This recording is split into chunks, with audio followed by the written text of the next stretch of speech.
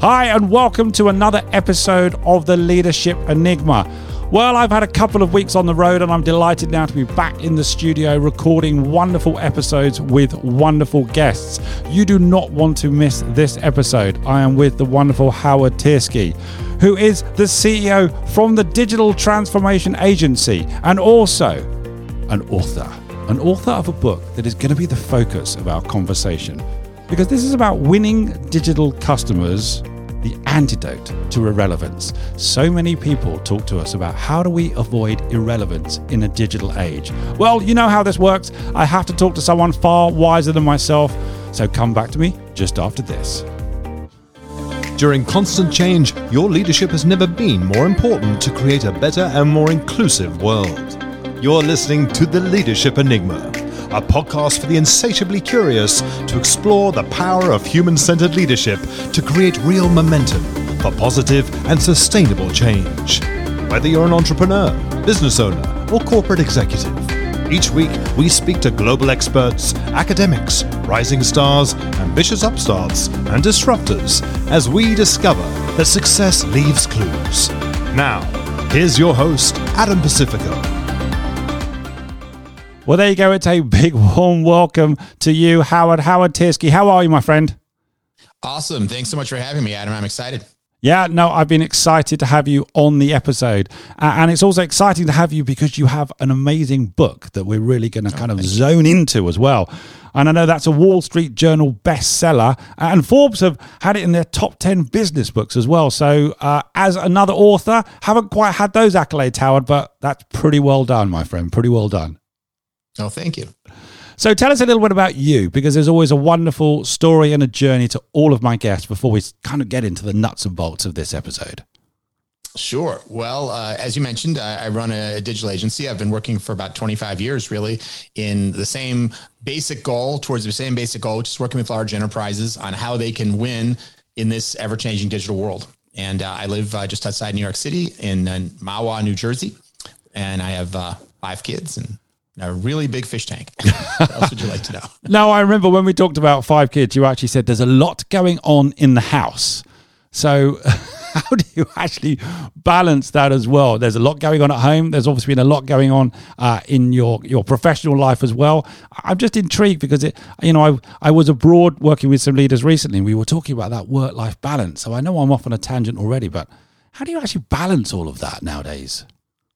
Well, first of all, you get used to the chaos of living in a house with so many people and with 5 kids. And actually now 2 of my kids no longer live here because one is in college and one is in a year between high school and college, taking a year abroad. So I only have 3 living at home now, and it's so quiet, with only 3.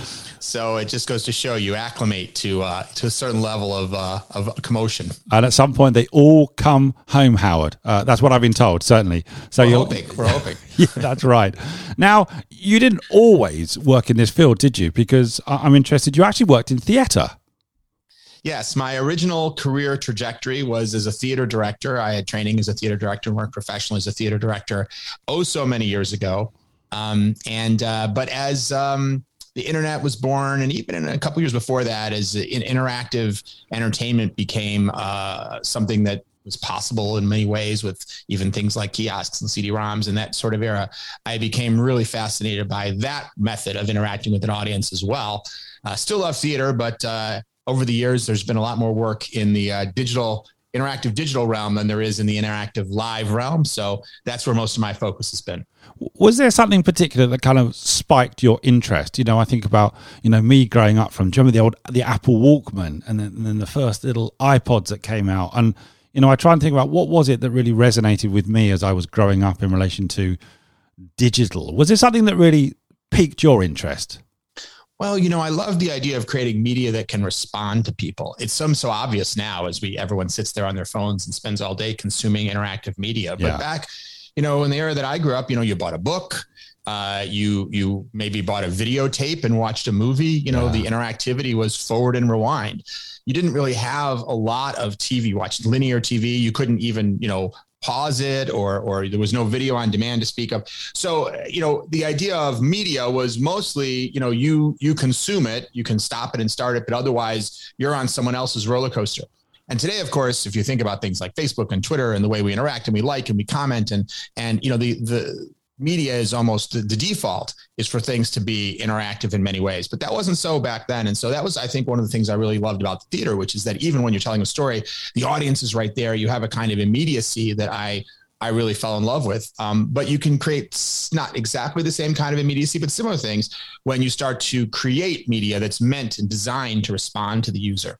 Whether that's just navigation or things that are more sophisticated. And now, of course, in the world of video games, for example, and in virtual reality, I mean, we have amazing technologies that allow us to do so many cool things. Well, I'm going to be talking to a wonderful lady, actually, whilst I'm in Orlando in May, about the metaverse and Web 3.0. I say that as if I know what I'm talking about, but as I say, I'm hunting down someone much wiser than me that will help me with that. Personal question, because I've just done 3 live events for the first time really in almost 2 years. It's been wonderful from a leadership development perspective to be back in the room with people, that human proximity.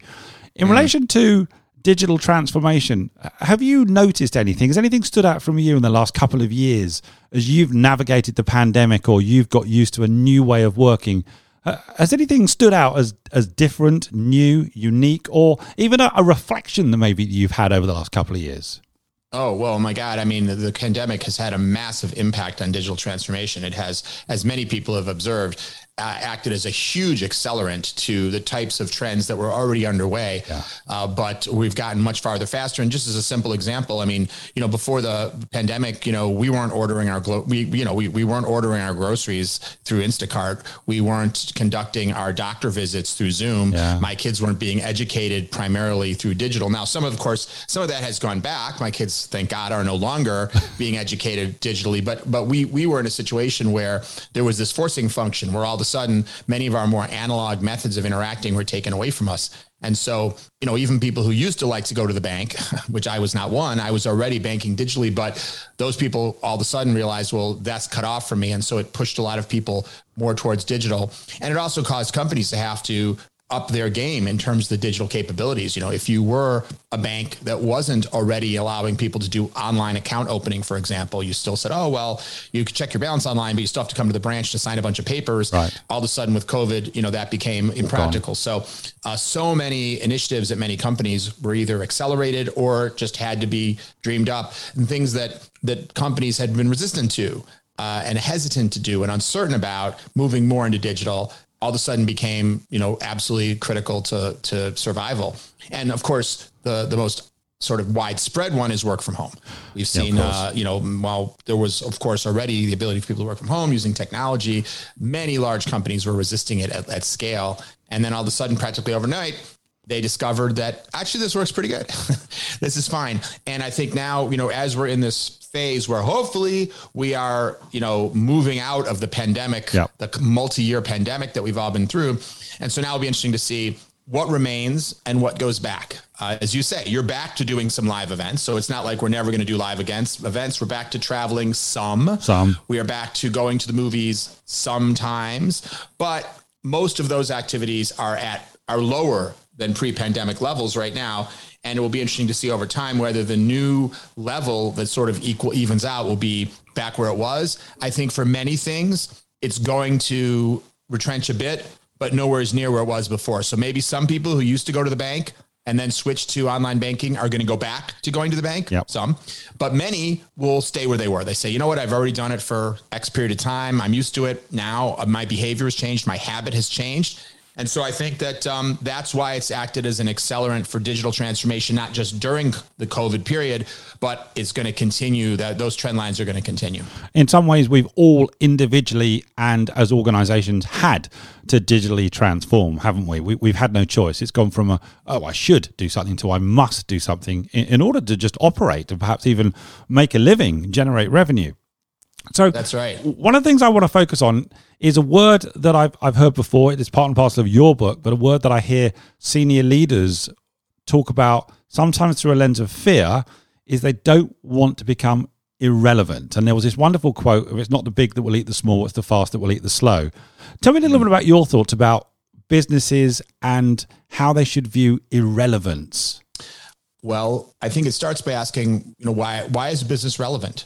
Yeah. Lots of businesses, you see statistics all the time that a huge portion of new businesses that are founded fail within the first couple of years. And mostly, why would a business fail? Well, of course there are different reasons, but what's the number one reason a business would fail is they just don't matter enough to their customers. They can't find enough customers that want what they want, or they can't differentiate enough from their competitors, or there's just not enough people who are willing to pay for what they're offering. That's the number one reason. Yep. And so the businesses that I work with have usually enjoyed many years of being highly relevant. They're established, successful businesses. They have a track record. And so if you're already a business that has been highly relevant to customers, you've achieved something that many businesses never achieve. Okay. And then of course, typically scaled up. So that's fantastic. But here's the problem.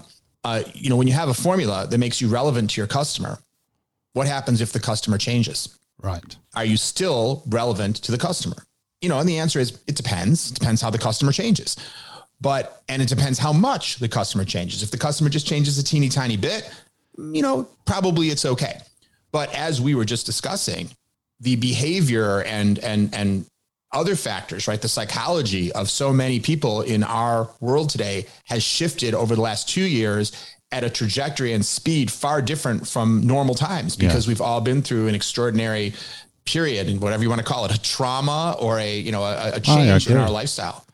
And so that means customers have changed more than ever. And by the way, they were already changing with digital. If you think about even pre-pandemic, people's behaviors and how they use their phones, and how, there's lots of stats on your average person sleeps with their smartphone beside their bed and touches their phone over 100 times a day. And yeah, exactly. Even before the pandemic, most people were living this lifestyle, which was heavily digitally centric. And that was fairly new.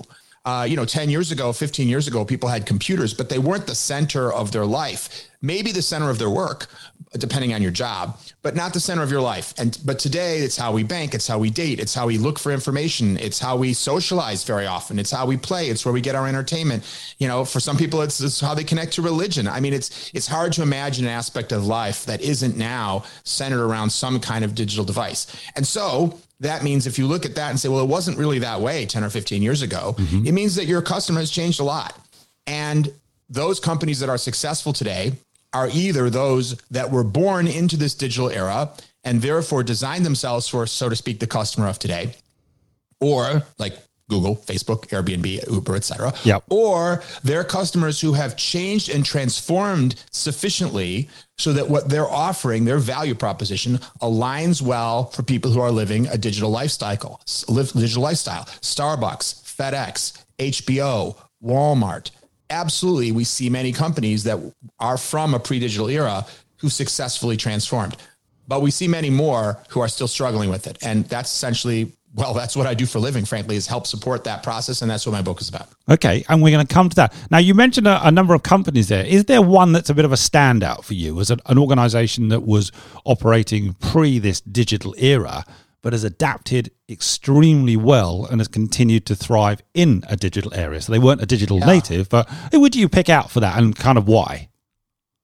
Well, gosh, there are many, but let me pick Starbucks. Okay. Starbucks is a business you wouldn't think of as being like ripe for digital transformation, in the sense that, it's a business about atoms. It's not a bank. It's not a travel company. You have to go to the store, get your coffee. It's not the kind of thing you'd think of classically from an e-commerce perspective, because, you're not going to go on the Amazon and buy yourself a cappuccino, right? Maybe a cappuccino machine, but not a cappuccino. So, it's not the kind of business that we would have thought, oh man, this is going to be a business that's going to be threatened by digital, right? Or a business that is going to necessarily be transformed by digital.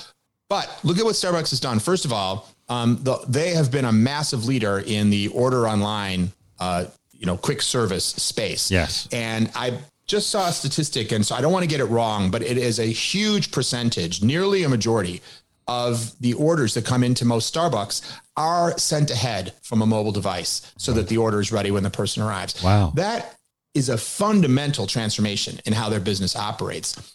And I'll give you one other point about Starbucks that demonstrates success, which is, if we look in the digital payment space, digital wallet domain, which obviously is a fast growing space in all around the world, and certainly here in the US, where it hasn't actually was many countries in Asia, for example, were ahead of us in this space, but now it's grown rapidly here.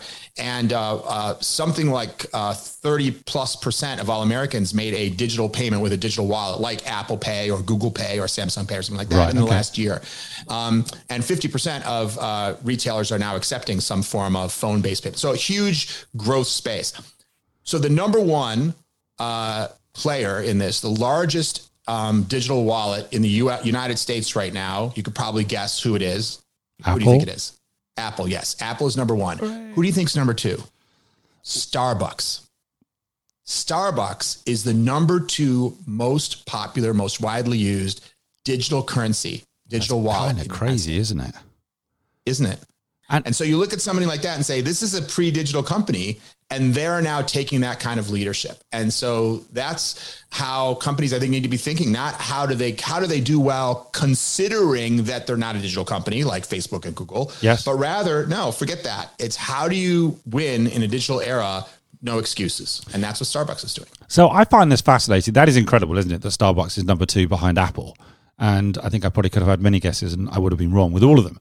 Now, did Starbucks actually do something which changed the customer behavior, or was it the customer behavior that changed the way that Starbucks was acting, or was it a bit of both? Well, I think it's a bit of both. Starbucks has been a leader.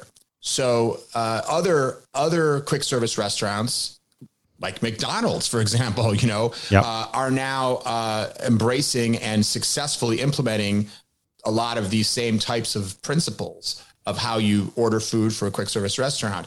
But a Starbucks, so when you look at something like what McDonald's are doing or Taco Bell is another great example in this pickup space, because they are not only enabling you to order ahead, but they are remodeling their buildings for digital. Wow. Because they are taking their restaurants, if you want to call it a restaurant, whatever you call it, Taco Bell. I know what you mean. It's not my preferred, place to get food, but, they traditionally have, the pickup window on the side of the building, your kind of classic fast food restaurant. And they are adding a second pickup window so that they have one window for your classic, person who pulls up and places their order, and then they have to prepare the food. But if you order on your app and you've already paid, you get a text that your food is ready. They have a different window. They don't want you waiting in that line behind the people who are thinking about whether, asking once again, the difference between a burrito and an enchilada.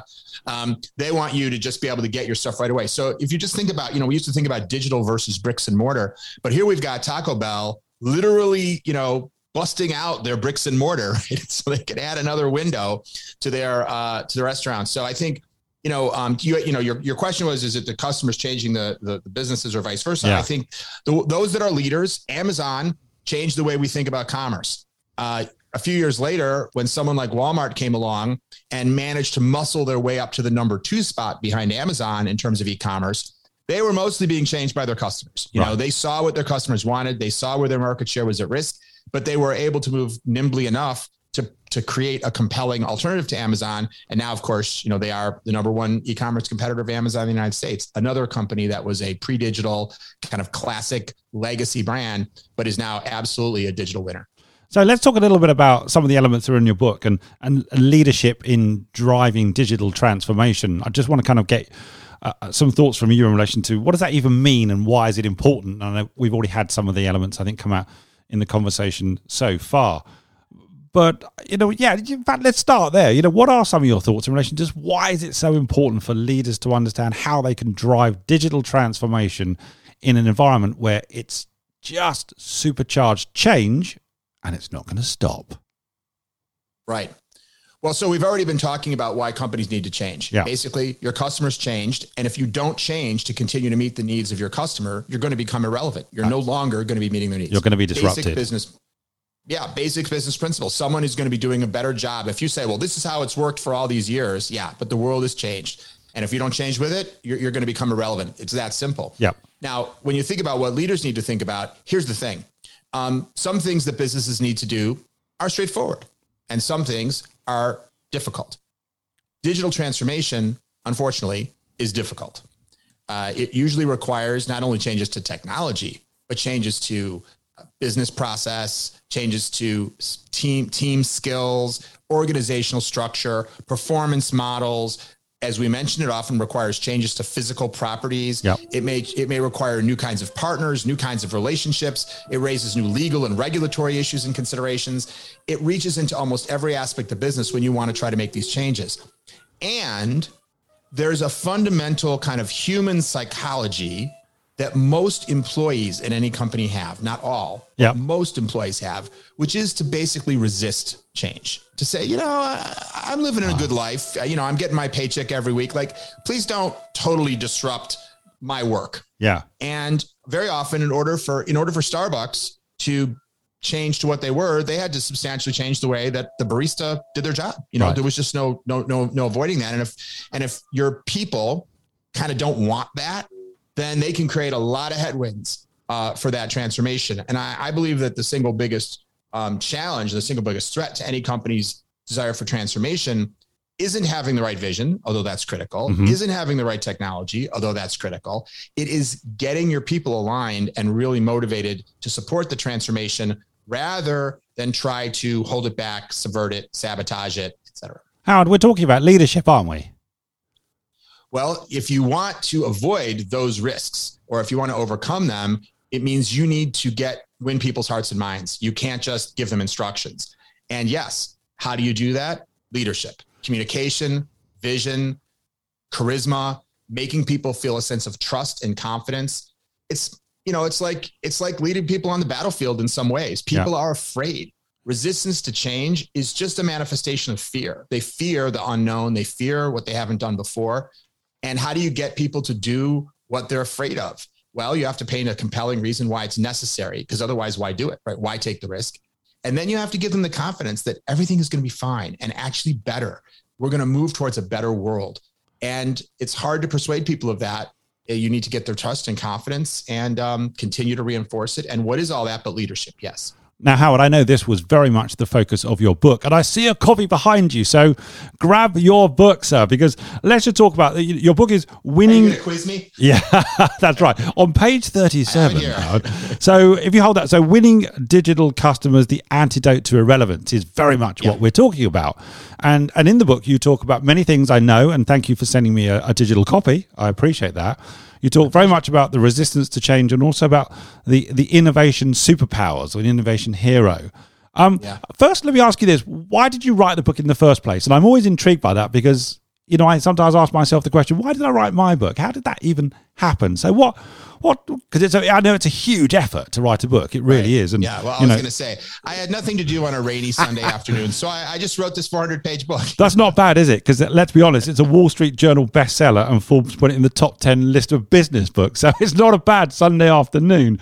But why? What prompted you to put it all down? Well, I think two reasons. One is, after doing anything for several decades, and in my case, it's helping large companies with transformation. A person tends to have certain observations, certain insights about what works, or at least a path that works. And so, I've been a part of a lot of very successful transformations, and that's been tremendous. I have to admit, I've been a part of some really big failures too. Okay. And one of my favorite Bill Gates quotes is, "Success is a lousy teacher."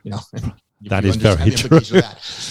So, having, and this is what I do every day, of course, working with clients, is leverage the experience that I have of doing this for so long to help them find the best path to success. I wanted to write a book really for two reasons, because I knew I had something to say, because I knew my team and I had kind of developed a process and approach that really worked.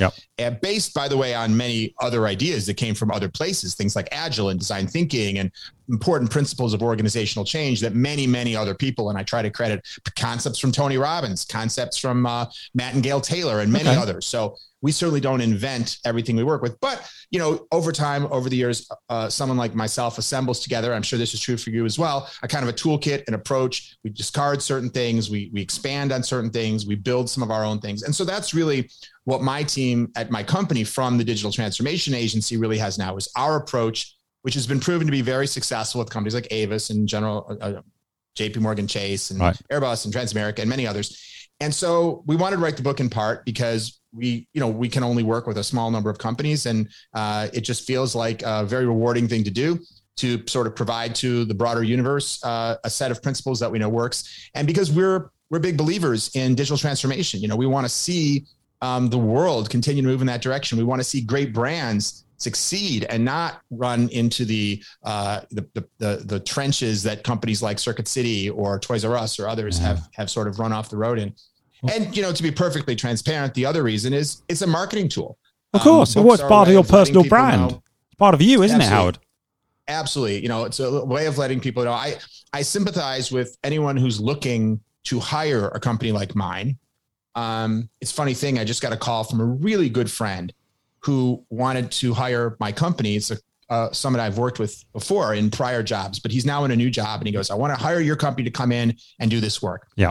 And sadly, we are working for their number one competitor. Oh. And I said to my friend, gosh, I feel horrible, but I can't do it, And so he said, okay, who else do you recommend? And I was like, oh man, don't ask me that. Not because I don't want to recommend somebody, but all of a sudden it puts me, and I'm sympathetic with this. How do you find someone who's good? There's a lot of companies out there and many of them have good people for sure, great people, but they also have not as great people. It's like we all have been out there hiring people and hiring companies. It's tricky. So, partly I see this book as a tool to help any company who's trying to figure out who to work with. They can spend an afternoon or as much time as they want with me, and really hear the detail of what have we done? Where have we done it? It's not a brochure. It's a step-by-step guide. Right, but even reading that step-by-step guide tells you this is how we work, not rigidly. We only ever do things one way, but this is fundamentally how we think and how we approach things. And so, that allows someone to either say, wow, these guys sound like just who I'm looking for, or say, I don't like this approach. This isn't how I want to proceed. And then they know that we're not the right ones for them. So there's a couple of elements that I want to talk about in the book. And I know we're really talking about it briefly, and then people can actually get the book themselves and dig deeper into it. As you say, it's very practical. And in one of the areas, obviously, you're talking about the reasons that there is resistance to change and how you can overcome that. Now, there are a number of reasons I know, and obviously a number of mitigation strategies for it. What is for you in your work is one of the number one reasons that people are resistant to change? What's it all about? Why are we like that? I one of the sources that has been very inspirational for me is the field of evolutionary psychology. Okay. I feel in many ways that all the work I do is really psychology. It's psychology to drive customers to do what we want them to do to make any business successful. And it's psychology to get our employees aligned with what we need them to be aligned with so that we can create an experience that is aligned with the psychology that will get our customers to what we want. Isn't that really what so much of business is? So evolutionary psychology looks at how our minds work in the context of how they evolved. And our minds primarily evolved not in the kind of civilized world that we live in now, but in this kind of, prehistoric, fight or flight, uncivilized world, right? Most of human history during the period that our psychology evolved was not in the kind of world we live in now. Right. And so if you think back, and I'm no, archaeologist or whatever, but if you think back even to the cliche of a life of a caveman or whatnot, because they had the same DNA that we do, basically. If you got a cave that protected you from the elements, a way of fending off wild animals, you basically had figured out a way to survive. And someone said, hey, I have an idea. Let's give up this safe cave. Let's go 25 miles through the jungle and see if maybe there's someplace even better, and on the way, there'll be leopards and lions and probably all kinds of animals trying to kill us. But, maybe there'll be something better if we go through all that. It would be perfectly reasonable to go, thanks, but no. Stick. Yeah, the cave is a little drafty. It's true, and all we eat is raw squirrels, but we're alive, So I think there's this natural human tendency to say, you know what, if I'm surviving, maybe I shouldn't mess with my formula for success. Okay. And then thank God there's some subset of people that are born with maybe a little different DNA, a little genetic mutation where they say, to hell with it. I'm going to go through the jungle. I'm going to give up my safety and I'm going to go for something new. And these tend to be people who have personalities that are innovators, people that are trailblazers, right? This is your Elon Musk. This is your Jeff Bezos. This is your Steve Jobs, and many more people who aren't famous at all, but work at companies who are like, no, guys, we need to go to this new territory.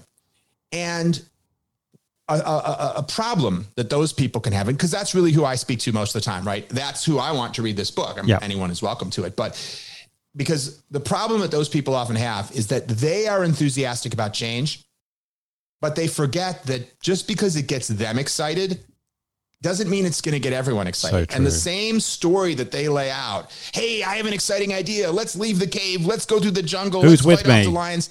Doesn't that sound great? Right. Most people are going to be like, no, dude, that sounds horrible. And they're going to be like, what are you talking about? Well, that's because they're in the minority in terms of this sort of psychographic profile.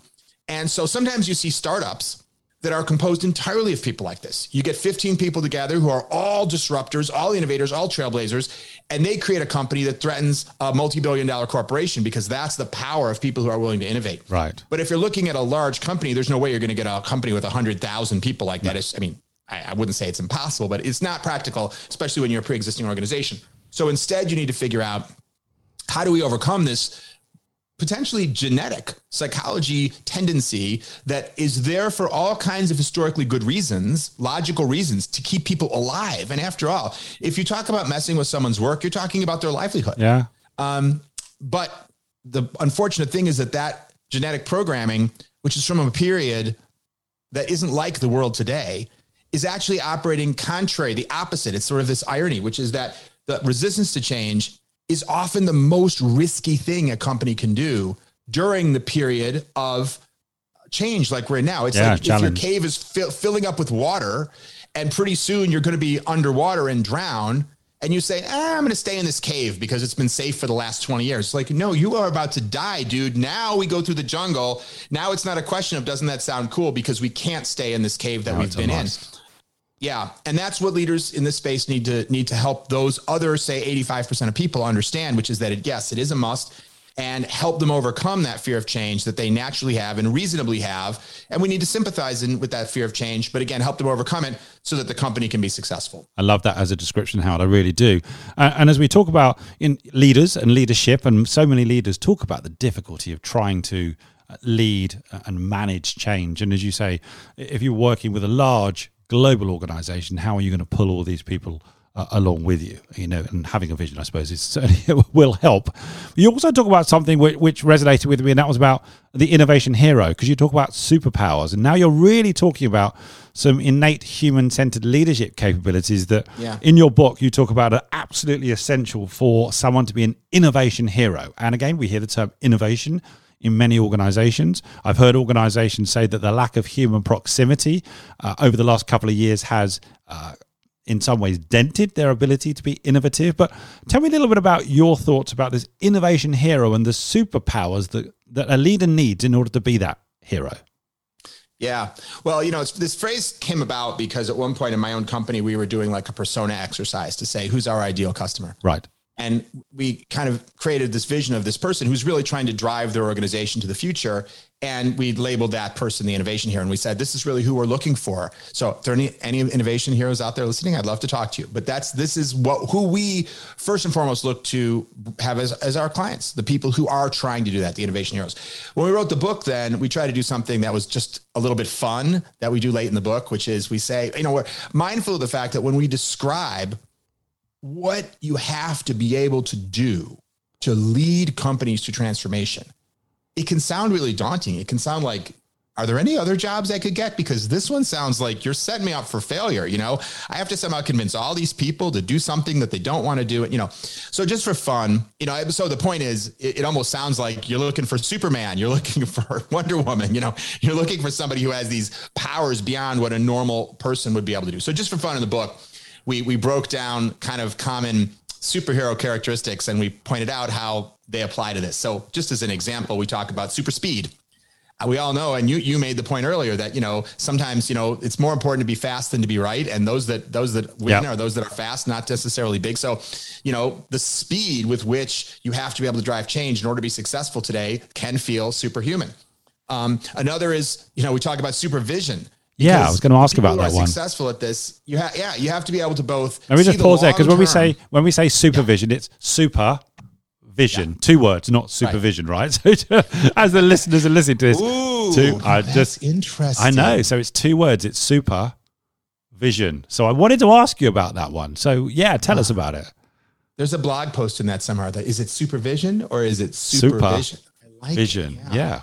It is. In this case, it is super vision, like Superman has, right? In a practical sense, you really do have to have vision to be a leader, a digital leader. You have to be able to see the big picture, the long-term vision that you're trying to drive your company toward over the next number of years and the things that are changing in the world. And at the same time, you have to be able to see very short-term things. You have to be able to figure out, how am I going to create short-term value so that I don't get my budget pulled, so that people don't declare my project a failure. We can't only spend money this year for stuff that's going to be a return 3 years from now. No company can afford to do that.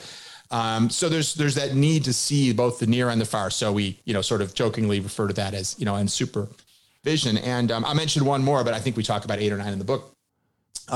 This idea of speaks all languages, the superhero that can communicate with the fish and can communicate with animals and communicate with anybody, no matter what language. And I think digital leaders really need that as well. And not just from a global perspective, but, you have to be able to speak the language of technology and really speak to technology people and figure out what they can do. And then you need to be able to speak the language of hardcore business and think about, EBITDA and, return on investment and those types of things in order to get funding. And no doubt you need to be able to speak the language of marketing and think about, how you're going to drive traffic. And because digital touches so many aspects, you need to be able to speak the language of legal. Because so often, things we want to do in digital, it's like, well, wait a minute, what about CCPA? What about can spam? What about, Uber wants to create a digital, ability to call a car, but what about the local taxi and limousine commission laws in every city in the country? So anyway, the point is, again, it's why these leadership roles almost seem like they require someone superhuman.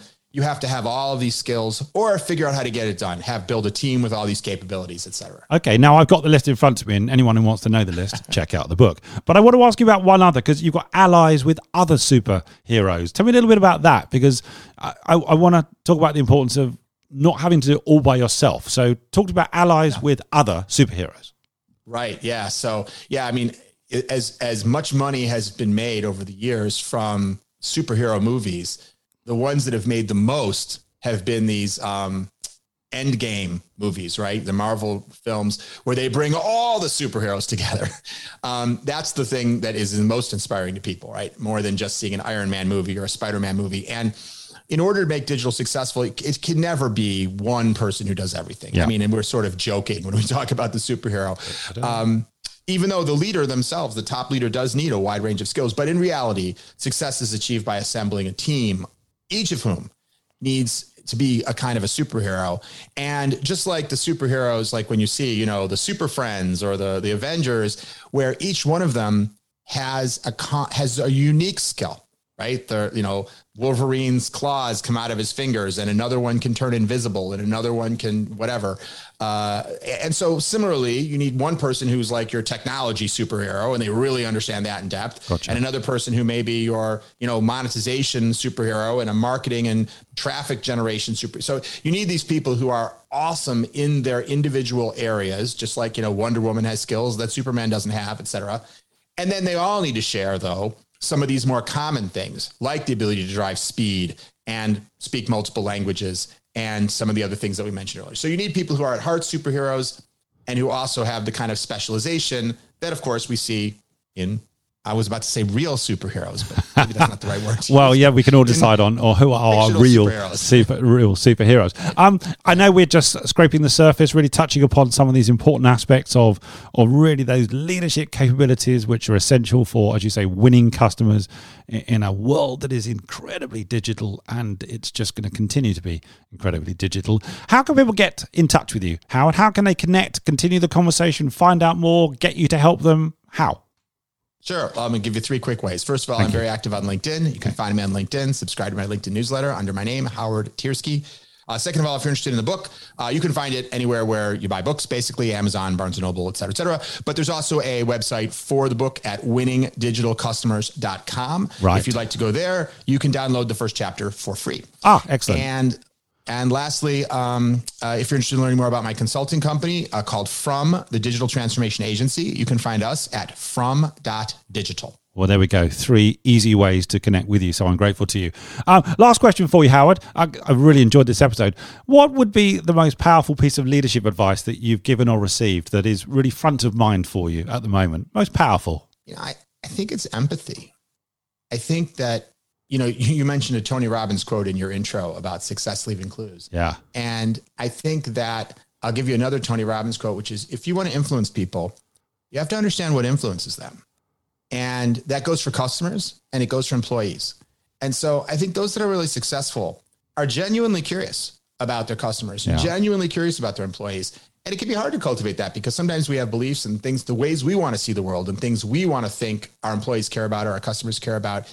And if we hold on too tightly to those, we stop paying attention and we stop being curious about what's really going on. And frankly, as we talked about at the beginning, people have changed so much in the last 2 years that even the things you may have been right about in the past in terms of your insights about what your customers and your employees care about, they may very well have shifted. And so I think that basic idea, empathy and curiosity about understanding the human beings whose behavior are core to your business is not something you can delegate. Not to say that the people that work for you and with you shouldn't also do it, but you need to personally do it. Whether that's listening into call center calls or interviewing customers or spending time mystery shopping or just talking to, customers in your stores or, whatever your business is. But that, I think if I had to pick one thing, would be the one that stands out in my mind right now. Good to hear. And certainly empathy and curiosity are very much, I'm kind of working on the 7 components of human-centered leadership, and empathy and curiosity are both in there. So that's a wonderful way to end this episode. Listen, Howard, you've been a great guest. I hope you've enjoyed this. Thank you so much for coming on to the Leadership Enigma. Yeah, likewise. Thanks to Adam. Thanks for having me. Stay in touch, my friend. Join us again next week for more tips and strategies on the Leadership Enigma. We'd love to hear your comments on today's show, as well as suggestions for future topics and guests. Get in touch with your host on LinkedIn or our YouTube channel. And remember to get your daily learning to build success at www.insights.emeritus.org. Download the Insights app and start learning for free. Please don't forget to rate, review, and subscribe on all your major podcast platforms. Thanks for listening.